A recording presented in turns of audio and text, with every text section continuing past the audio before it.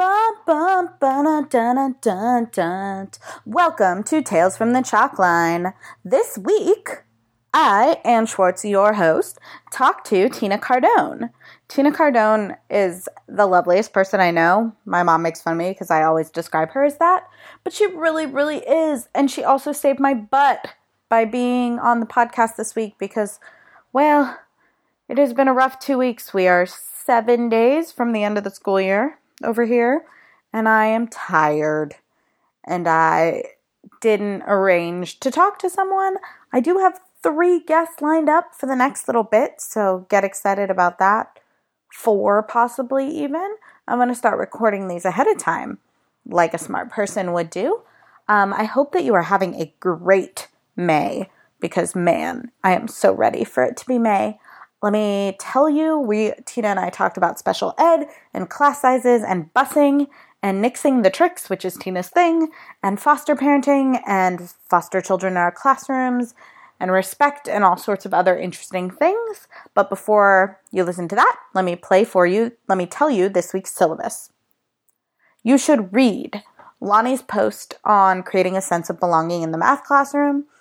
She sent me a message that was like, I'm feeling your vibe in this, and she's 100% right.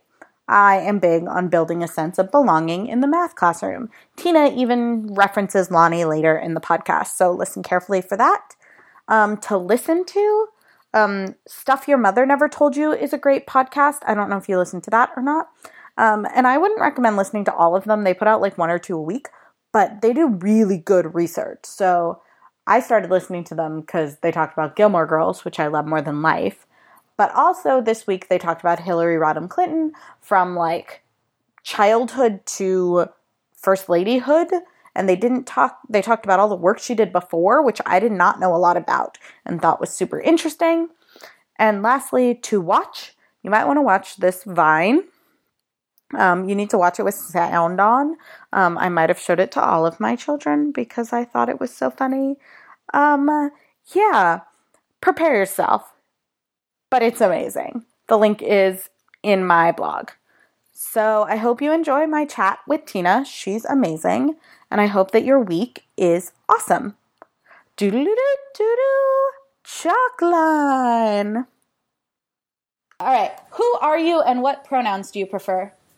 I am Tina Cardone, and I use she and her. Awesome. Where are you, and what does your classroom look like? I live in Salem, Massachusetts, and I also teach in Salem, Massachusetts, so it's fun times teaching and living in the same... It's technically a city, but it feels like a small town most of the time.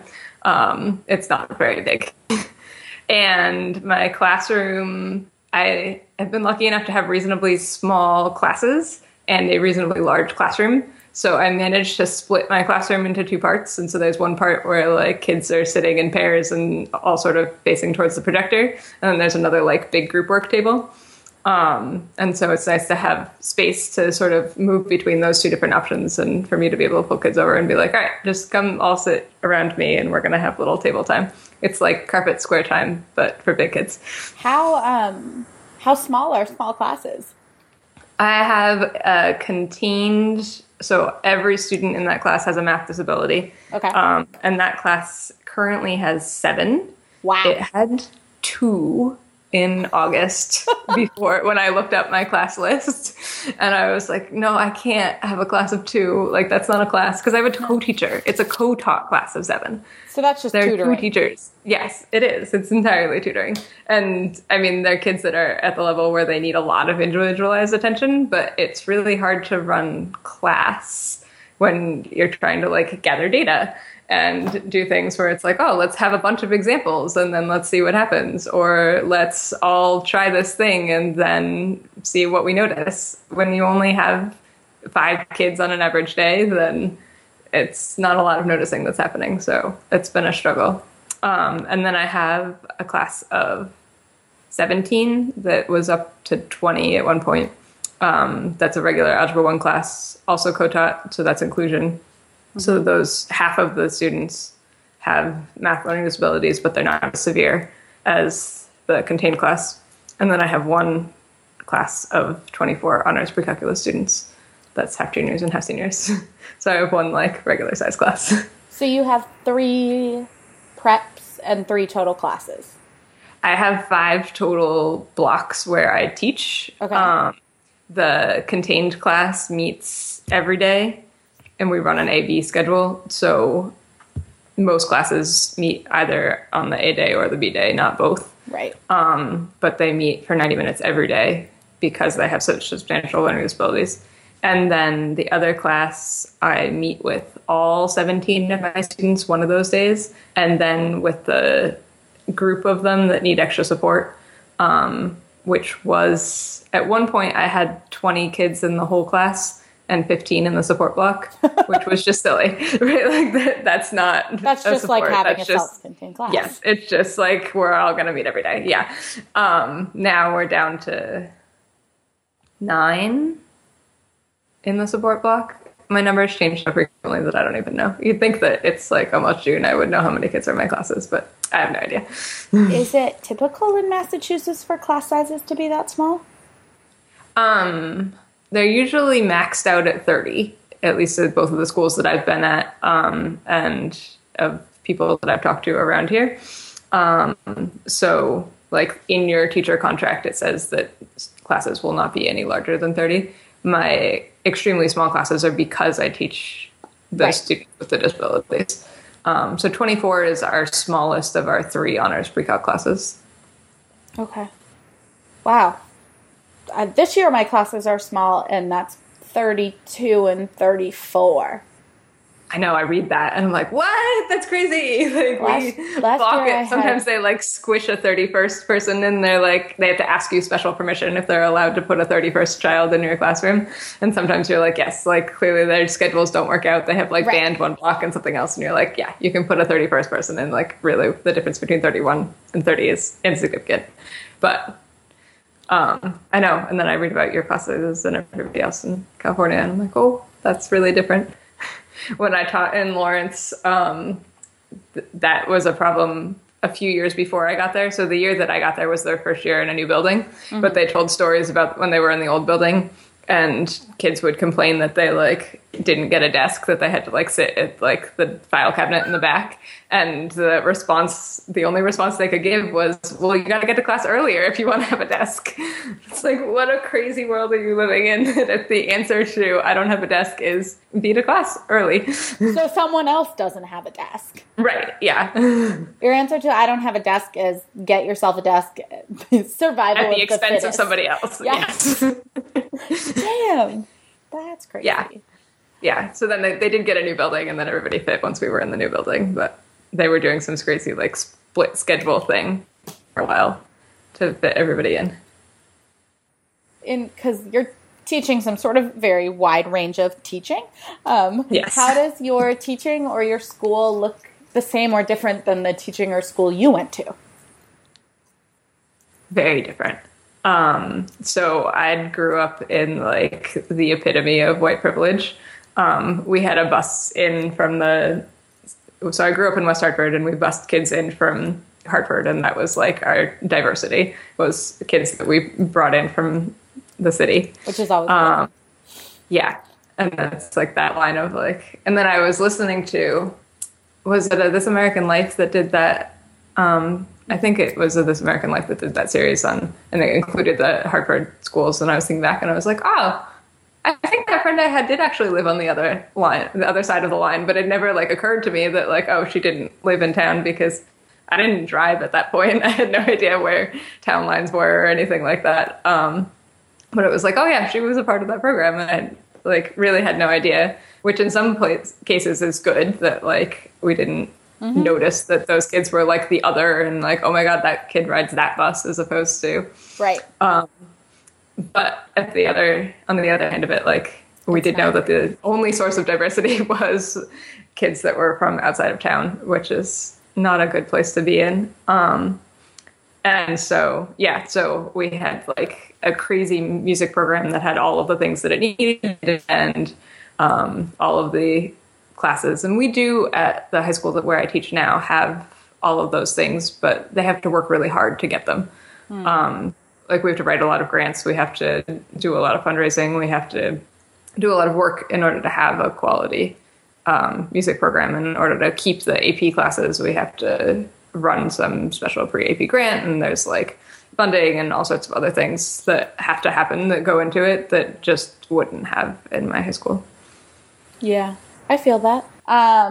Okay. Tell people who have never met you before, I'm going to ask you more questions about this. Tell them a little bit about Nix the Tricks and why you do it. Okay, so it is a community combined effort of the MIT-Bus, where at one point I was talking to my math department and was like, oh, the calculus teacher is really annoyed that we only teach slope as rise over run, and she really wishes that we would use the word rate of change. And then we just sort of like went off on this conversation of like, oh, what are all the other things that we really hate when they come up from elementary or middle school or previous teachers at the high school with, and sort of started a list. And then I put that list on a Google Doc, and then I posted it on Twitter, and then Twitter did its amazing thing that it usually does and just magically like wrote, it wasn't a book. Like I had to do a lot of writing in order to make it a book, but basically wrote all of the content that we needed in order to make a book. And so then now there is a comprehensive book of things that we wish teachers would not teach and appropriate replacements for them so that you can teach with concepts as opposed to just like memorize something or make something cute. Do you have a favorite example in there of something you absolutely hate? I just really like the picture that I made for the butterfly method. Like, because I didn't want to take somebody else's picture and put it in the book because I didn't want to be calling out anybody in particular and also copyright issues. So I like made an image for each of the different tricks. And so what is the butterfly method? Is that so you're adding fractions? Yeah. So it's cross multiply for adding fractions. And so there's like wings, and then there's antenna, and then there's like the body of the thing underneath, because you like multiply the denominators and then you multiply on the diagonal, and then you add the things that are on the diagonal, and it's just like horrific. It's crazy. Yes. Yeah. But some of the ones where I got to make cute pictures like that and the man on the horse for dividing, like I got to have fun doing little like stick figure art. Those are my favorite.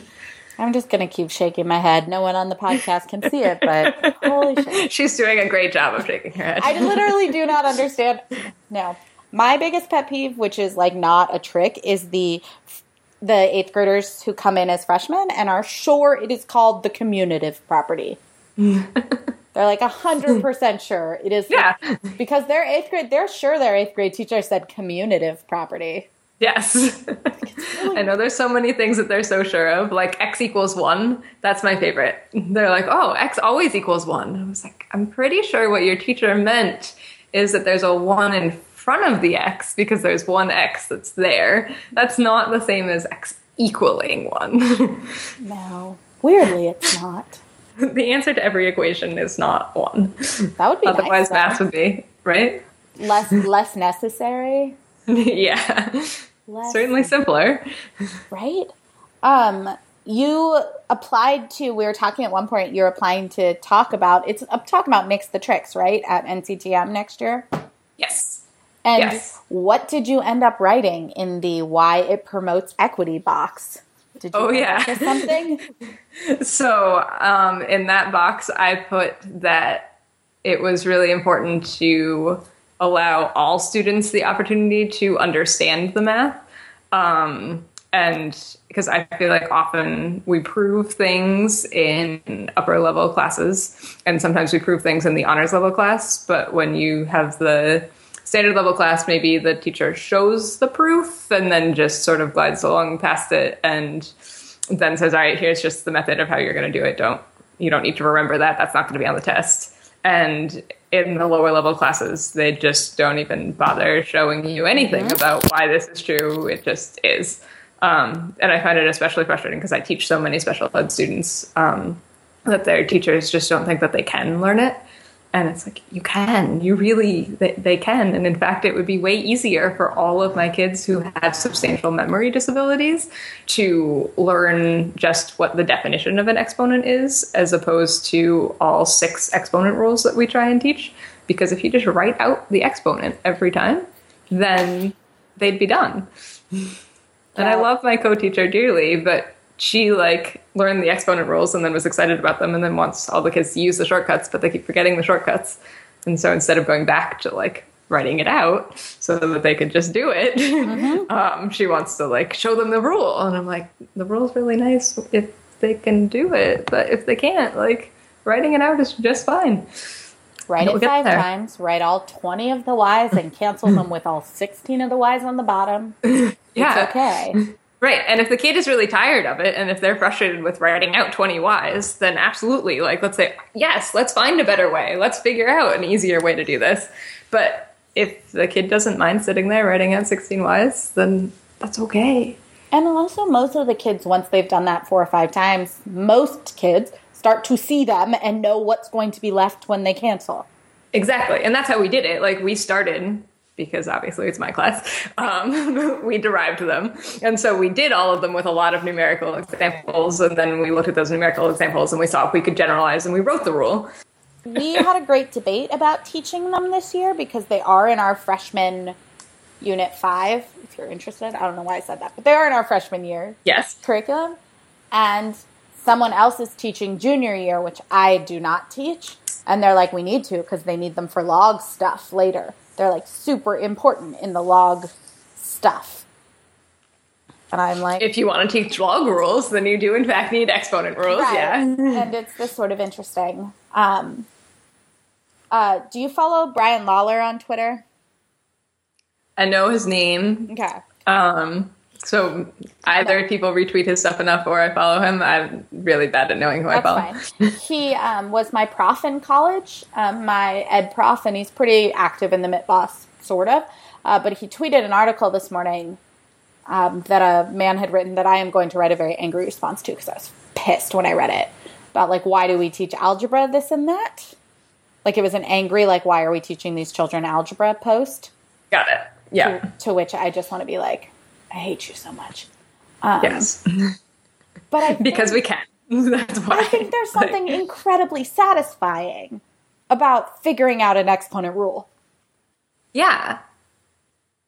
And especially I was reading this book right here, Brain Rules. Cool. And so it's just like about how your brain works, and he took a whole bunch of research and sort of put it together and made it accessible. And one of the studies in it was like, if you show people a math problem and you show them a method to solve it, but you don't show them the shortcut, and then show the problems to them again 12 hours later, then like 30% of them will figure out the shortcut all on their own. And then if you show it to them and then have them sleep for a solid 8 hours in between, and then show it to them again, still 12 hours later, but this time like evening to morning, like 60 or 70% of them will figure out the shortcut, even not knowing that there's supposed to be a shortcut. And so it was just about like sleep is super important in your brain's processing. But it was that idea of like people can figure things out all by themselves that was shown in this research study that wasn't even about math. Tiffany, who I teach with, goes on these rampages about the fact that we teach the freshmen the quadratic formula, but they don't know where it comes from yet. And we derive it sophomore year, but we don't do completing the square freshman year. Right. So if you don't do completing the square, there's like something weird in this box, sorry. If you don't do completing the square, teaching them showing them the quadratic formula still has a magical step in it. Yeah, we do in pre-calc, like an overview of like, here are the 4 different methods that you have to solve quadratics. Let's look at a whole bunch of different types, like decide which ones are most efficient. And then it's literally up to you. Like, you have made it to honors pre-calculus. I do not care how you solve this. But I'm going to tell you that I personally complete the square like all the time. And they're like, I hate completing the square. It's like, because you don't know how to do it. So then we go over it and we like show that it's actually a square and we fill in the square. And then half of them are like, oh, this is easier. And it works every time. And like, because factoring only works in those really specific instances. And graphing only works if I give you nice numbers. But completing the square works for everything. And it's just the quadratic formula, but then I don't have to remember the quadratic formula because they can't remember the quadratic formula half the time. Yeah, our textbook does the completing the square with the picture and everything Nice. In 10th grade. But it's in 10th grade. Yeah. And I actually watched a lesson where we're working very hard this year on productive struggle. So how do we get kids to struggle? And it was a struggle. Was it productive? Yeah. I'm finding that I think in productive struggle, you as a teacher have to be okay with the fact that 30% of the class is not going to struggle. Like, they're not going to try. Right. Because they're so vastly uncomfortable. Yeah. And even if one of them tries one day, they might not the next. Yes. And also the percent that's going to try in September is really different than the percent that's going to try in May. Yeah, and this was April, so they were pretty comfortable with the teacher, but I don't know that we have been consistent enough with that. Right. And next year it might be better. Yeah. Yeah, it's definitely. And even sometimes it's just the class, because I had a class one year where it wasn't the contained class, but it basically was all kids that had either a math learning disability or like some really extensive anxiety. Mm-hmm. And so at the beginning of the year, things were pretty rough. Like, nobody really trusted each other. And then we like built up a community, and I was so excited. And we were like finally in this place where this was my favorite class. And then they threw another kid in the class. Oh, the worst. It just, like, all of them shut down, because now there's this new kid and I don't trust this new kid. And like, is he going to think that I'm dumb because I like don't have a lot of confidence in my math, or I don't have a lot of confidence in myself?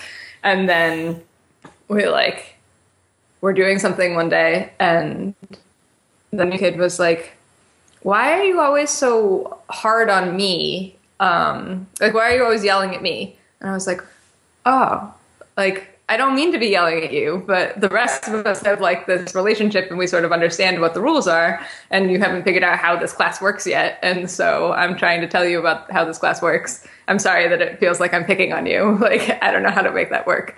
But that class, like, it just kept happening. Like, they just kept like a new kid every month, and we'd like finally get to a place where everybody was comfortable, and then they'd put in that one new person. And it just really brought home that, idea that Lonnie has talked about before, that if you count relationships, it's not how many students you have, it's how many relationships there are between all of the students in that classroom. So adding one new kid to a class of 13 kids, one teacher, means we have to build 14 new relationships. Like, every person in that room has to trust that new kid in order to really continue where we had left off. And did you do any explicit things to build those relationships? No. Okay. I did not. And would you now? In some ideal world where I had infinite time and energy, absolutely. In reality of what I do, I try and do like beginning of the year activities run differently than things that I do now. And there's certainly things that I do explicitly in my classroom to make my values really clear. Like, with my freshmen, I have a stamp chart. And so if when I go around, they're all doing the warm up, then they get a ready stamp. And so it's like, clearly what I want you to be doing right now is this. And so those sort of like ways of communicating classroom expectations, I have better down, but relationship building is not something that I've had a chance to work on extensively yet. That's reasonable. It's something I focus on a lot, which is why I asked if you had explicit things. I'm always looking for more. It's a thing I think about pretty much all the time. Was there a moment in high school, or was it later, when you decided you wanted to teach? I did a lot of tutoring kind of like all the way through, but it wasn't something that I thought that I would do because everybody told me that I was going to be a doctor. My mom's a nurse. My dad's a doctor. I'm really good at science. I love science. So like, this wasn't a totally crazy idea. It was like, no, I really enjoy doing science. I also really enjoy doing math. And it was something that I thought that sounded fine. And so when people were like, oh yeah, you have like the super precision, you're going to be a surgeon. I was like, okay, I'm going to be a surgeon. I don't know. Whatever you say. Right? And so that sounds fine. Sure. That's like what I know in my family. And so I went to college and I was pre-med for 2 years. And then at the end of my second year, I was like, wait, I don't actually want to go to med school. That was not ever really like my idea. That was just an idea that sounded okay. And like all the classes that I had to sign up for sounded really fun, and I enjoyed taking all those classes. Right. So I joked that I like took a whole year of organic chemistry just for kicks, because I did. And then I was like, oh wait, teaching sounds way better. So then at the end of my sophomore year, I switched and somehow miraculously managed to have already completed enough of my graduation requirements that I was still doing a math major, so my major didn't change, but I like had to fit in all of the like psych classes and education classes and student teaching. So in 3 semesters, I had to take all of my education and psych classes, but I did it. So you didn't And then I student taught in college. Right. You didn't do a 5th year credential program. No. So we have a licensure program that you can do in college. And so I finished all of my courses a semester early.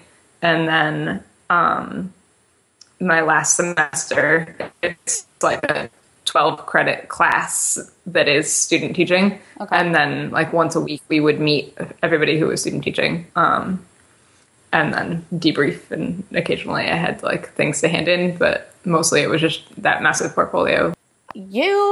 We'll do this other part then. You are a foster parent.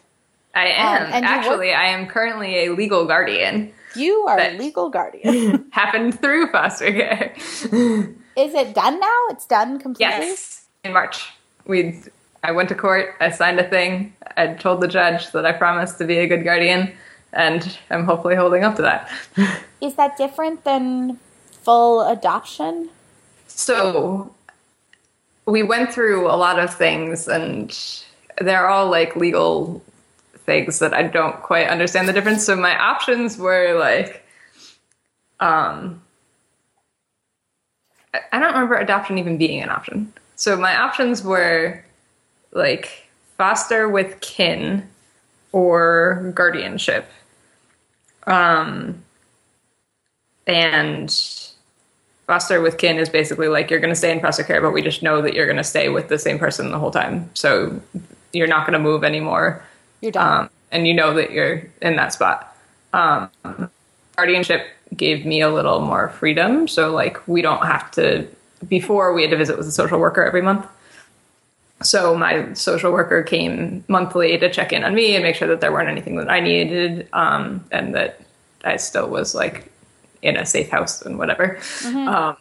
And then her social worker came every month to make sure that she was okay and was still doing well and didn't need anything from her social worker.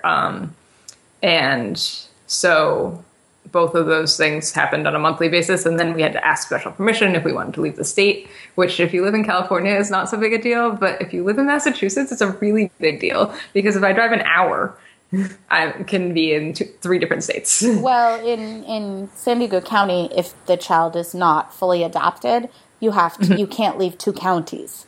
Oh, that's how they fix the fact that California is giant. So it's essentially even, like, it's an hour. It's about an hour in any direction from where I am. That makes sense. So it's pretty much... I wondered how that worked, because I was like, I can't go, like, anywhere, but you can go really far. Like, I couldn't take a kid to Disneyland without permission first. And I live an hour and a half from Disneyland. Right. Right. Yeah. Yeah. So all of those things I no longer have to do because of the guardianship. And then I thought that the difference between guardianship and adoption was that, like, I still get a stipend. It's not the same stipend as we got when she was in foster care. But then somebody was saying that you can still get a stipend if it's a hard-to-place student. I'm so used to talking about kids as students. A hard-to-place kid with adoption, then they'd still get stipends too. So maybe the difference is that guardianship technically ends when she's 18. Okay. Not that I'm going to kick her out when she's 18. So, like, she's going to stay for as long as she wants to. And, like, if she decides to go to school, she's welcome to go to school from home. If she decides not to go to school, I will help her until she, like, is actually on her feet. But I think that might be technically the difference. It's that it expires when she's 18. Okay, this is a really stupid question. So prepare yourself. I'm ready. I'm ready to not think it's stupid. Okay, it's 2 because I thought of a better one, but I want this one first. How has your life changed since child in-house? Like, okay. I'm talking normal everyday stuff, because there's a second part in the classroom question. Yes. Just the basic, like, especially, I have really bad allergies, and right now it's allergy season. Other years, I would literally just hibernate. Like, I would go into my house where I could control the fact that there was no pollen, and I would sit on the couch and I would feel miserable, and I would stare at the television, and then I would occasionally microwave something for dinner, and that would be it. Whereas now I feel an obligation to, like, move off of the couch sometimes. Not a whole lot more than that, because I stayed in bed like all morning because she had a friend sleep over last night, and so it was like, oh, you have somebody else to entertain you, I'm gonna just stay in bed. But just that idea of, like, even when I'm not feeling well and I want to just, like, veg out and do nothing, there's somebody else there. Which I haven't lived with anybody since I had a roommate in college. So there were a lot of years of, like, living totally on my own, not even, like, anybody else in my apartment. And so just adjusting to, like, having somebody else who, like, wants to know what time dinner is, and maybe we should have dinner at a regular time instead of just when I happen to feel hungry. And then accommodating somebody else's schedule and that kind of stuff. Yeah. I feel that. Has it changed the way that you interact with kids at school? Yes. How? Well, so one of my coworkers was saying that her hardest years, probably not of, like, her whole life, but, like, some of her hardest years of parenting were when her students and her kids were the same age. Because when you're dealing with, like, a toddler at home, but high schoolers at school, like, there's substantially different things that are happening. Sometimes. Yeah, right. There should be. At least you can tell the high schoolers that you shouldn't be acting like this. But when she had, like, the same age all the time, then you, like, go to school and you deal with it for 8 hours at school, and then you come home and it's just, like, more of the same. And that's been hard this year because she's now 14 and I teach 14-year-olds, and just, like, some of those, like, I find myself saying the same things at school that I do at home, and I'm like, did I bring that home, or did I bring that to school? Or, like, I feel like I'm still having the same fight that we were having over the weekend on Monday. And so some of my, like, I think that my frustration levels are a little bit not as high at school as they used to be because there's not that downtime at home. Yeah, I could see that. Have you had to navigate the educational system now from the other side as a parent? Oh, yeah. And how, I guess, because you're sort of like an interesting case, because if I talk to anyone else who's a parent, they've been navigating it, most of them, since the child was a baby person. Right. Right? Like, I saw a brand new baby today. This person's that parents are going to have lots of years to figure that out. Right, and it goes in order, and you find out the whole history, and yeah, I find out the history. Sometimes I find out the history from the teachers instead of from having known it, because, like, her middle school counselor knows her for longer than I have, which is totally weird. Yeah. How has it been navigating from the parental side? I certainly have had the benefit of really knowing the system. Okay. And also knowing people within the system. So, like, I know who to go to when I need to advocate for something, which has been super awesome. And I also know all the options that I have, which I feel like most parents don't know. And especially with foster kids in general, their needs are greater than your average child. And so it's been really helpful for me to know what all my options are. Because I remember talking to, in, like, foster care training classes, they were saying that there's an option that you can have, like, an educational advocate if you want to go with you to, like, IEP meetings and stuff like that, and having that conversation and thinking at that point that, like, but honestly, the foster parent might be the one who knows the most about the kid, even though they don't know the kid as well as somebody else might, because I've sat through so many IEP meetings where the liaison doesn't have them in class. So there's, like, this special ed person who's supposedly in charge of their IEP, but if they don't have a chance to see them in class, they don't talk to them very often. If it's in the first half of the year, then you have a teacher who's, sees them once a class for, a couple months. And And then there's a coordinator who's there who has never met them and probably will never meet them again outside of this meeting. And their role is just to know what the options are and provide them. And then that's basically everybody who's in the meeting, unless they have a lot of specialists. So, like, on the one hand, you are the one who knows the most, but I didn't realize at that point, like, how much you do need to know in order to be able to advocate. Like, you can't advocate for something that you don't know exists. Right. And so if you don't know what programs there are and what accommodations there are, like, because I have so many kids that have IEPs and I go to IEP meetings like all the time, right. Like, I can just tick off like what the state test accommodations are and what the class accommodations are. And I'm like, here are all these things that are options that I think of that are just like, if you're not in education, then you have no idea that those are things that your kid could get. And so I think it's like hugely helpful to have somebody who really knows the system who's on your kid's side. And all the people who are there at the meeting are totally on your kid's side, but they just don't know them as well enough to know what being on their side really looks like. Do you have a high population of foster kids at your school?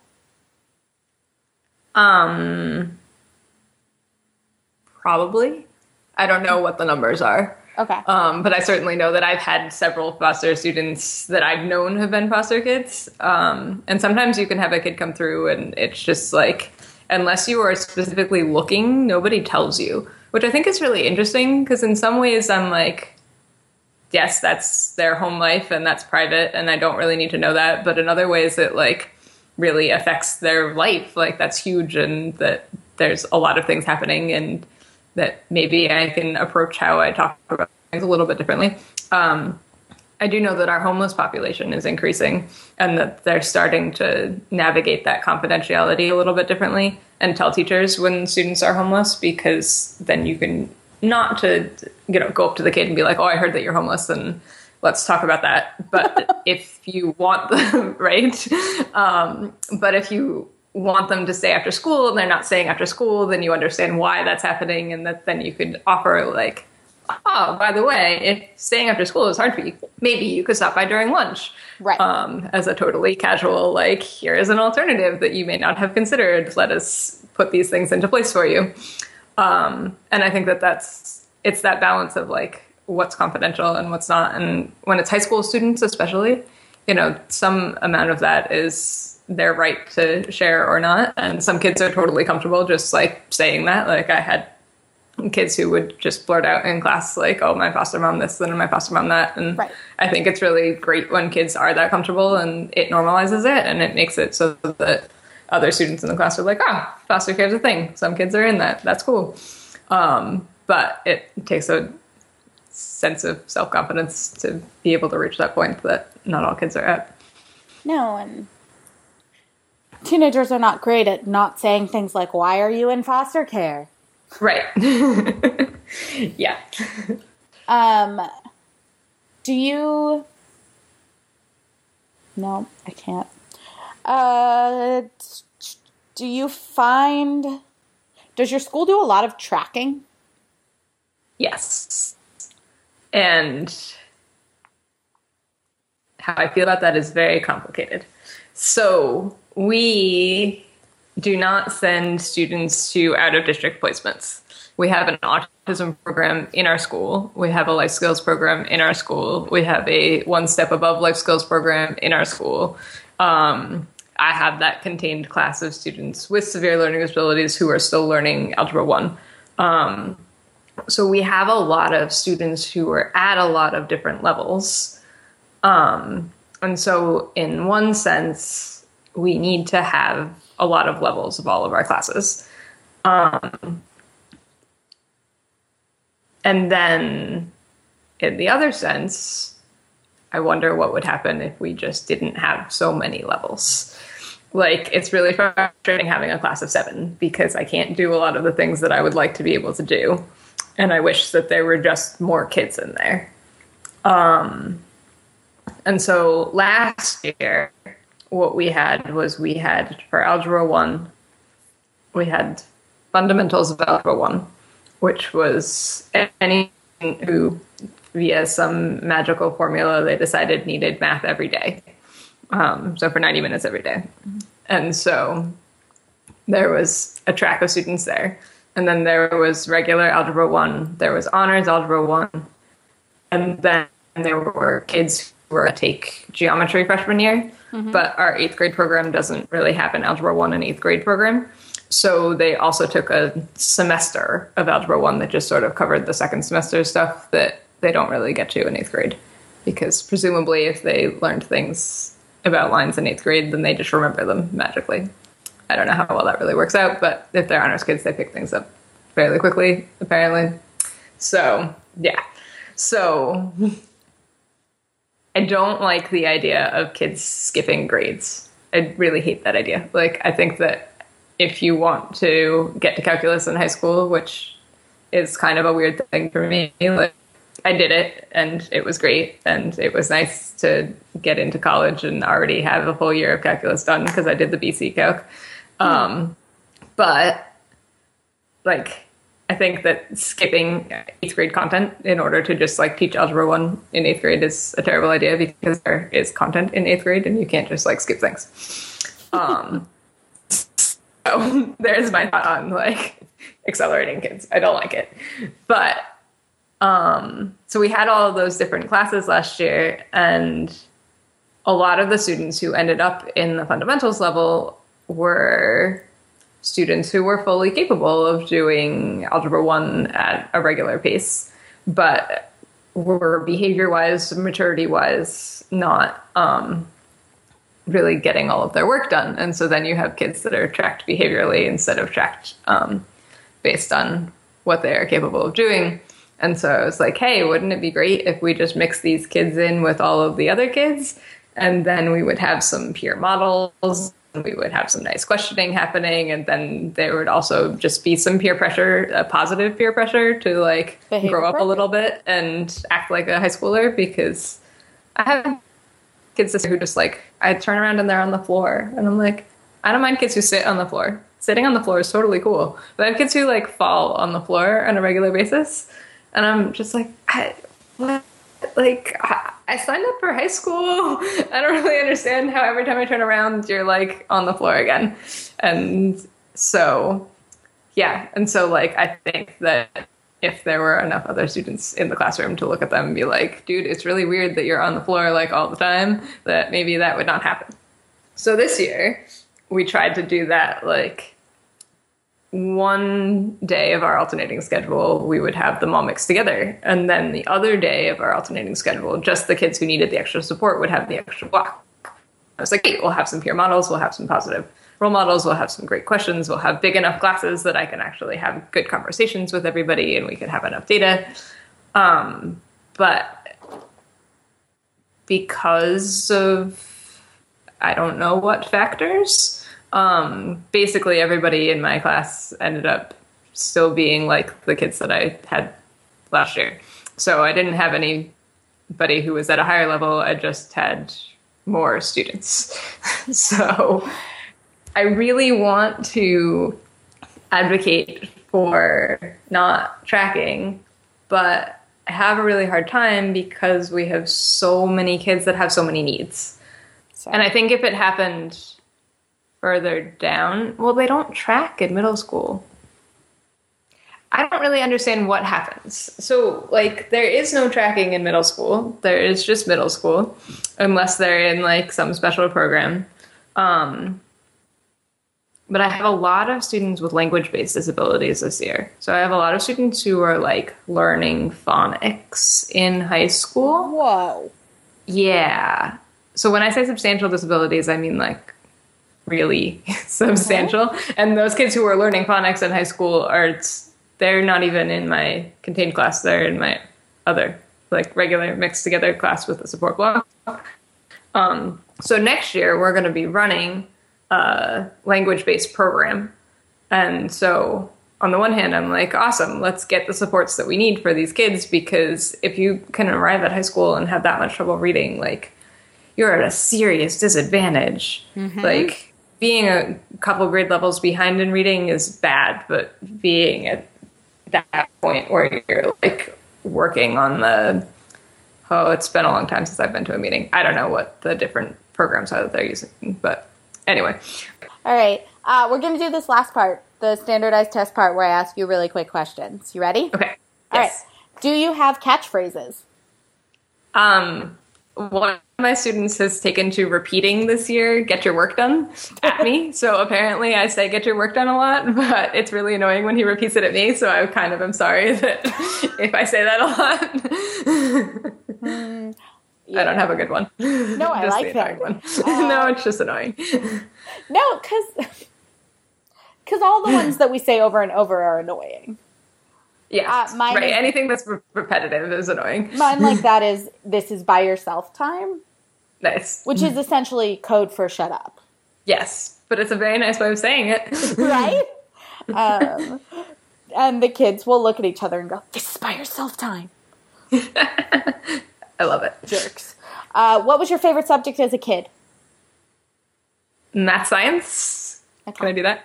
I'm just kidding. Sure. What is a new thing you have learned to recently?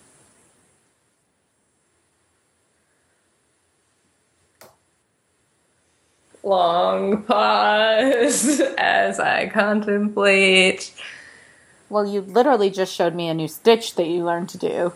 Oh yeah, I learned a new crochet stitch today. There we go. That's a thing. I was like, this should be easy for you. Yeah, that was her. All right. What is a song that you are listening to over and over recently? I've been listening to so many podcasts that I have not been listening to music. Okay, what's your favorite quit running podcast right because now? because allergies happening. So yours and The Get and 99% Invisible are my top three. Okay. I have to listen to 99% Invisible. Who is a person you think everyone should follow on Twitter? I thought about reading these questions, listening to these questions again before, so that I would actually have answers, and I'll edit out the part where you mumble. It's right? fine. I was like, It's fine. I know you follow everyone. Is there I someone don't, who- and it makes me sad. Oh, you could follow the blog bot. That one's good. There you go. Follow the blog bot, and then you are following everybody. What is the best PD that you've ever been to? PCMI, Park Okay. City Math Institute. It's a 3-week program in Utah in the summer that's not actually in Park City anymore, but they're still calling it Park City. Where's it going to be? It's like a half an hour away in some town that starts with an M. Oh, That's hotter, and there are goats, and they play. Is it polka? They play music at the conference center. When we went to visit, goats all the do? Because time, what I'm I don't know if imagining they now got is to the turn goats off when they were playing there. I'm imagining goats playing polka music. Yes. Sorry. What is the TV show that you have watched from start to finish the most times, or your favorite? Doctor Who. What is the weirdest place you have run into a student? I think just in town, but sometimes you get that look of wait, you live here? Or especially you get that look on Monday after you see them over the weekend and they're like, I saw you. Yes. I love that sentence, like you weren't there for the interaction. Yes. Or sometimes they don't actually come up and say hi. They just sort of are away and they're like, I saw you. And it's like, yes. And they're like, why? It's like, because I live here. You exist outside of the school? Yeah. What is something you are really good at? Organizing people, organizing things, organizing events, just organizing. You are good at that. What would you be if you weren't a teacher? I probably would have gone into medicine. I don't know if I would have stayed a doctor, but that's an option. Or I really enjoy web design. So if I had to decide now what to choose instead, then designing websites, somehow organizing things would be super cool. What is your favorite iPad app or terrible game you play on your iPad or phone? So my new game that I just got on my phone that is awesome is called Mikorama. Could you survive the zombie apocalypse? Refrance would like to know. I would like to think that I could outsmart them by hiding in some corner and not being accessible. But not by fighting. I like look at my cabinets and I'm like, there's not enough food in here to survive ever. Right. Yeah. Sadie would like to know, if you had to get a tattoo, what would you get? A clownfish. Ooh. I like clownfish. Before Nemo existed, I liked clownfish. And then I love Nemo because, oh yeah, that's the movie that I've definitely watched the most times. Nemo? Yes. Absolutely. And then there's Finding Dory is coming out so soon. I'm so excited. Is there a question you would like to add to the end of this? If you could change one thing in your school, what would it be? I'm trying to think, do you have an answer already? No. I just came up with the question. We can both think about that. I am. Now I'm thinking about it. What would I change in my school? Because my school does a lot of things really well. I would work harder to give kids more opportunities to do extracurricular stuff. Because of the way that my school is set up, it's a college path school, right? So every kid, there's zero tracking in the whole school. And because everybody is, yeah. Everybody's on the same path. And the kids who struggle end up using their 45-minute elective twice a week to be an intervention. Yeah. And lots of them like it. Like, they genuinely like the extra help and the extra time and all of that. But it means that it's nice to also have...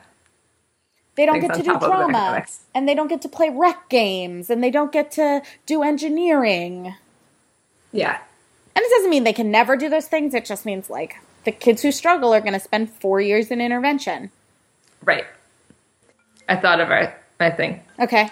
We've been talking in school a lot about consistency. Mm-hmm. And, like, every fall we start out and we're like, all right, we're all going to be on the same page and we're going to decide what our rules are and what are things that we care about. And then we're going to clearly communicate them to our students. And then we're going to do that. And then the whole school environment will just feel much safer because students know where the boundaries are. Mm-hmm. And September goes pretty good. And then the whole rest of the year, it just doesn't happen. I would love to have just one person who was the dean of discipline. And that one person would, get a solid relationship with all of those kids and would make clear boundaries and would hold students to those boundaries, and then everybody would know what they were supposed to do, and we would all feel so much better about the fact that they're not children, like, bursting into my classroom. I would call them the dean of school culture. That's a much nicer name. Perfect. I want one of those. All right. Last question. Ready? All right. And you can use this whole week because it's Saturday. What is the best thing you did today/this week? I planted a garden today, and I'm super excited about it. So we went and we bought flowers, and we bought vegetables, and we maybe got things that are actually appropriate for the place that they're going. So hopefully the things will grow this year. That's very exciting. It is. Thank you for talking to me. Bum, ba-dum, ba-dum, bum, bum. I did have a friend this week ask me if I was going to get some actual music in here, but I'm actually really enjoying this, so if you hate it, let me know on Twitter or the blog. If Tina said something you're interested in, you can find her on Twitter at Kristen85, which is CRSTN85. You can always find me on Twitter at @SophGermain, but if you're listening to this, you already know that. I hope that your week is amazing and you have a wonderful evening. Ba, ba, ba.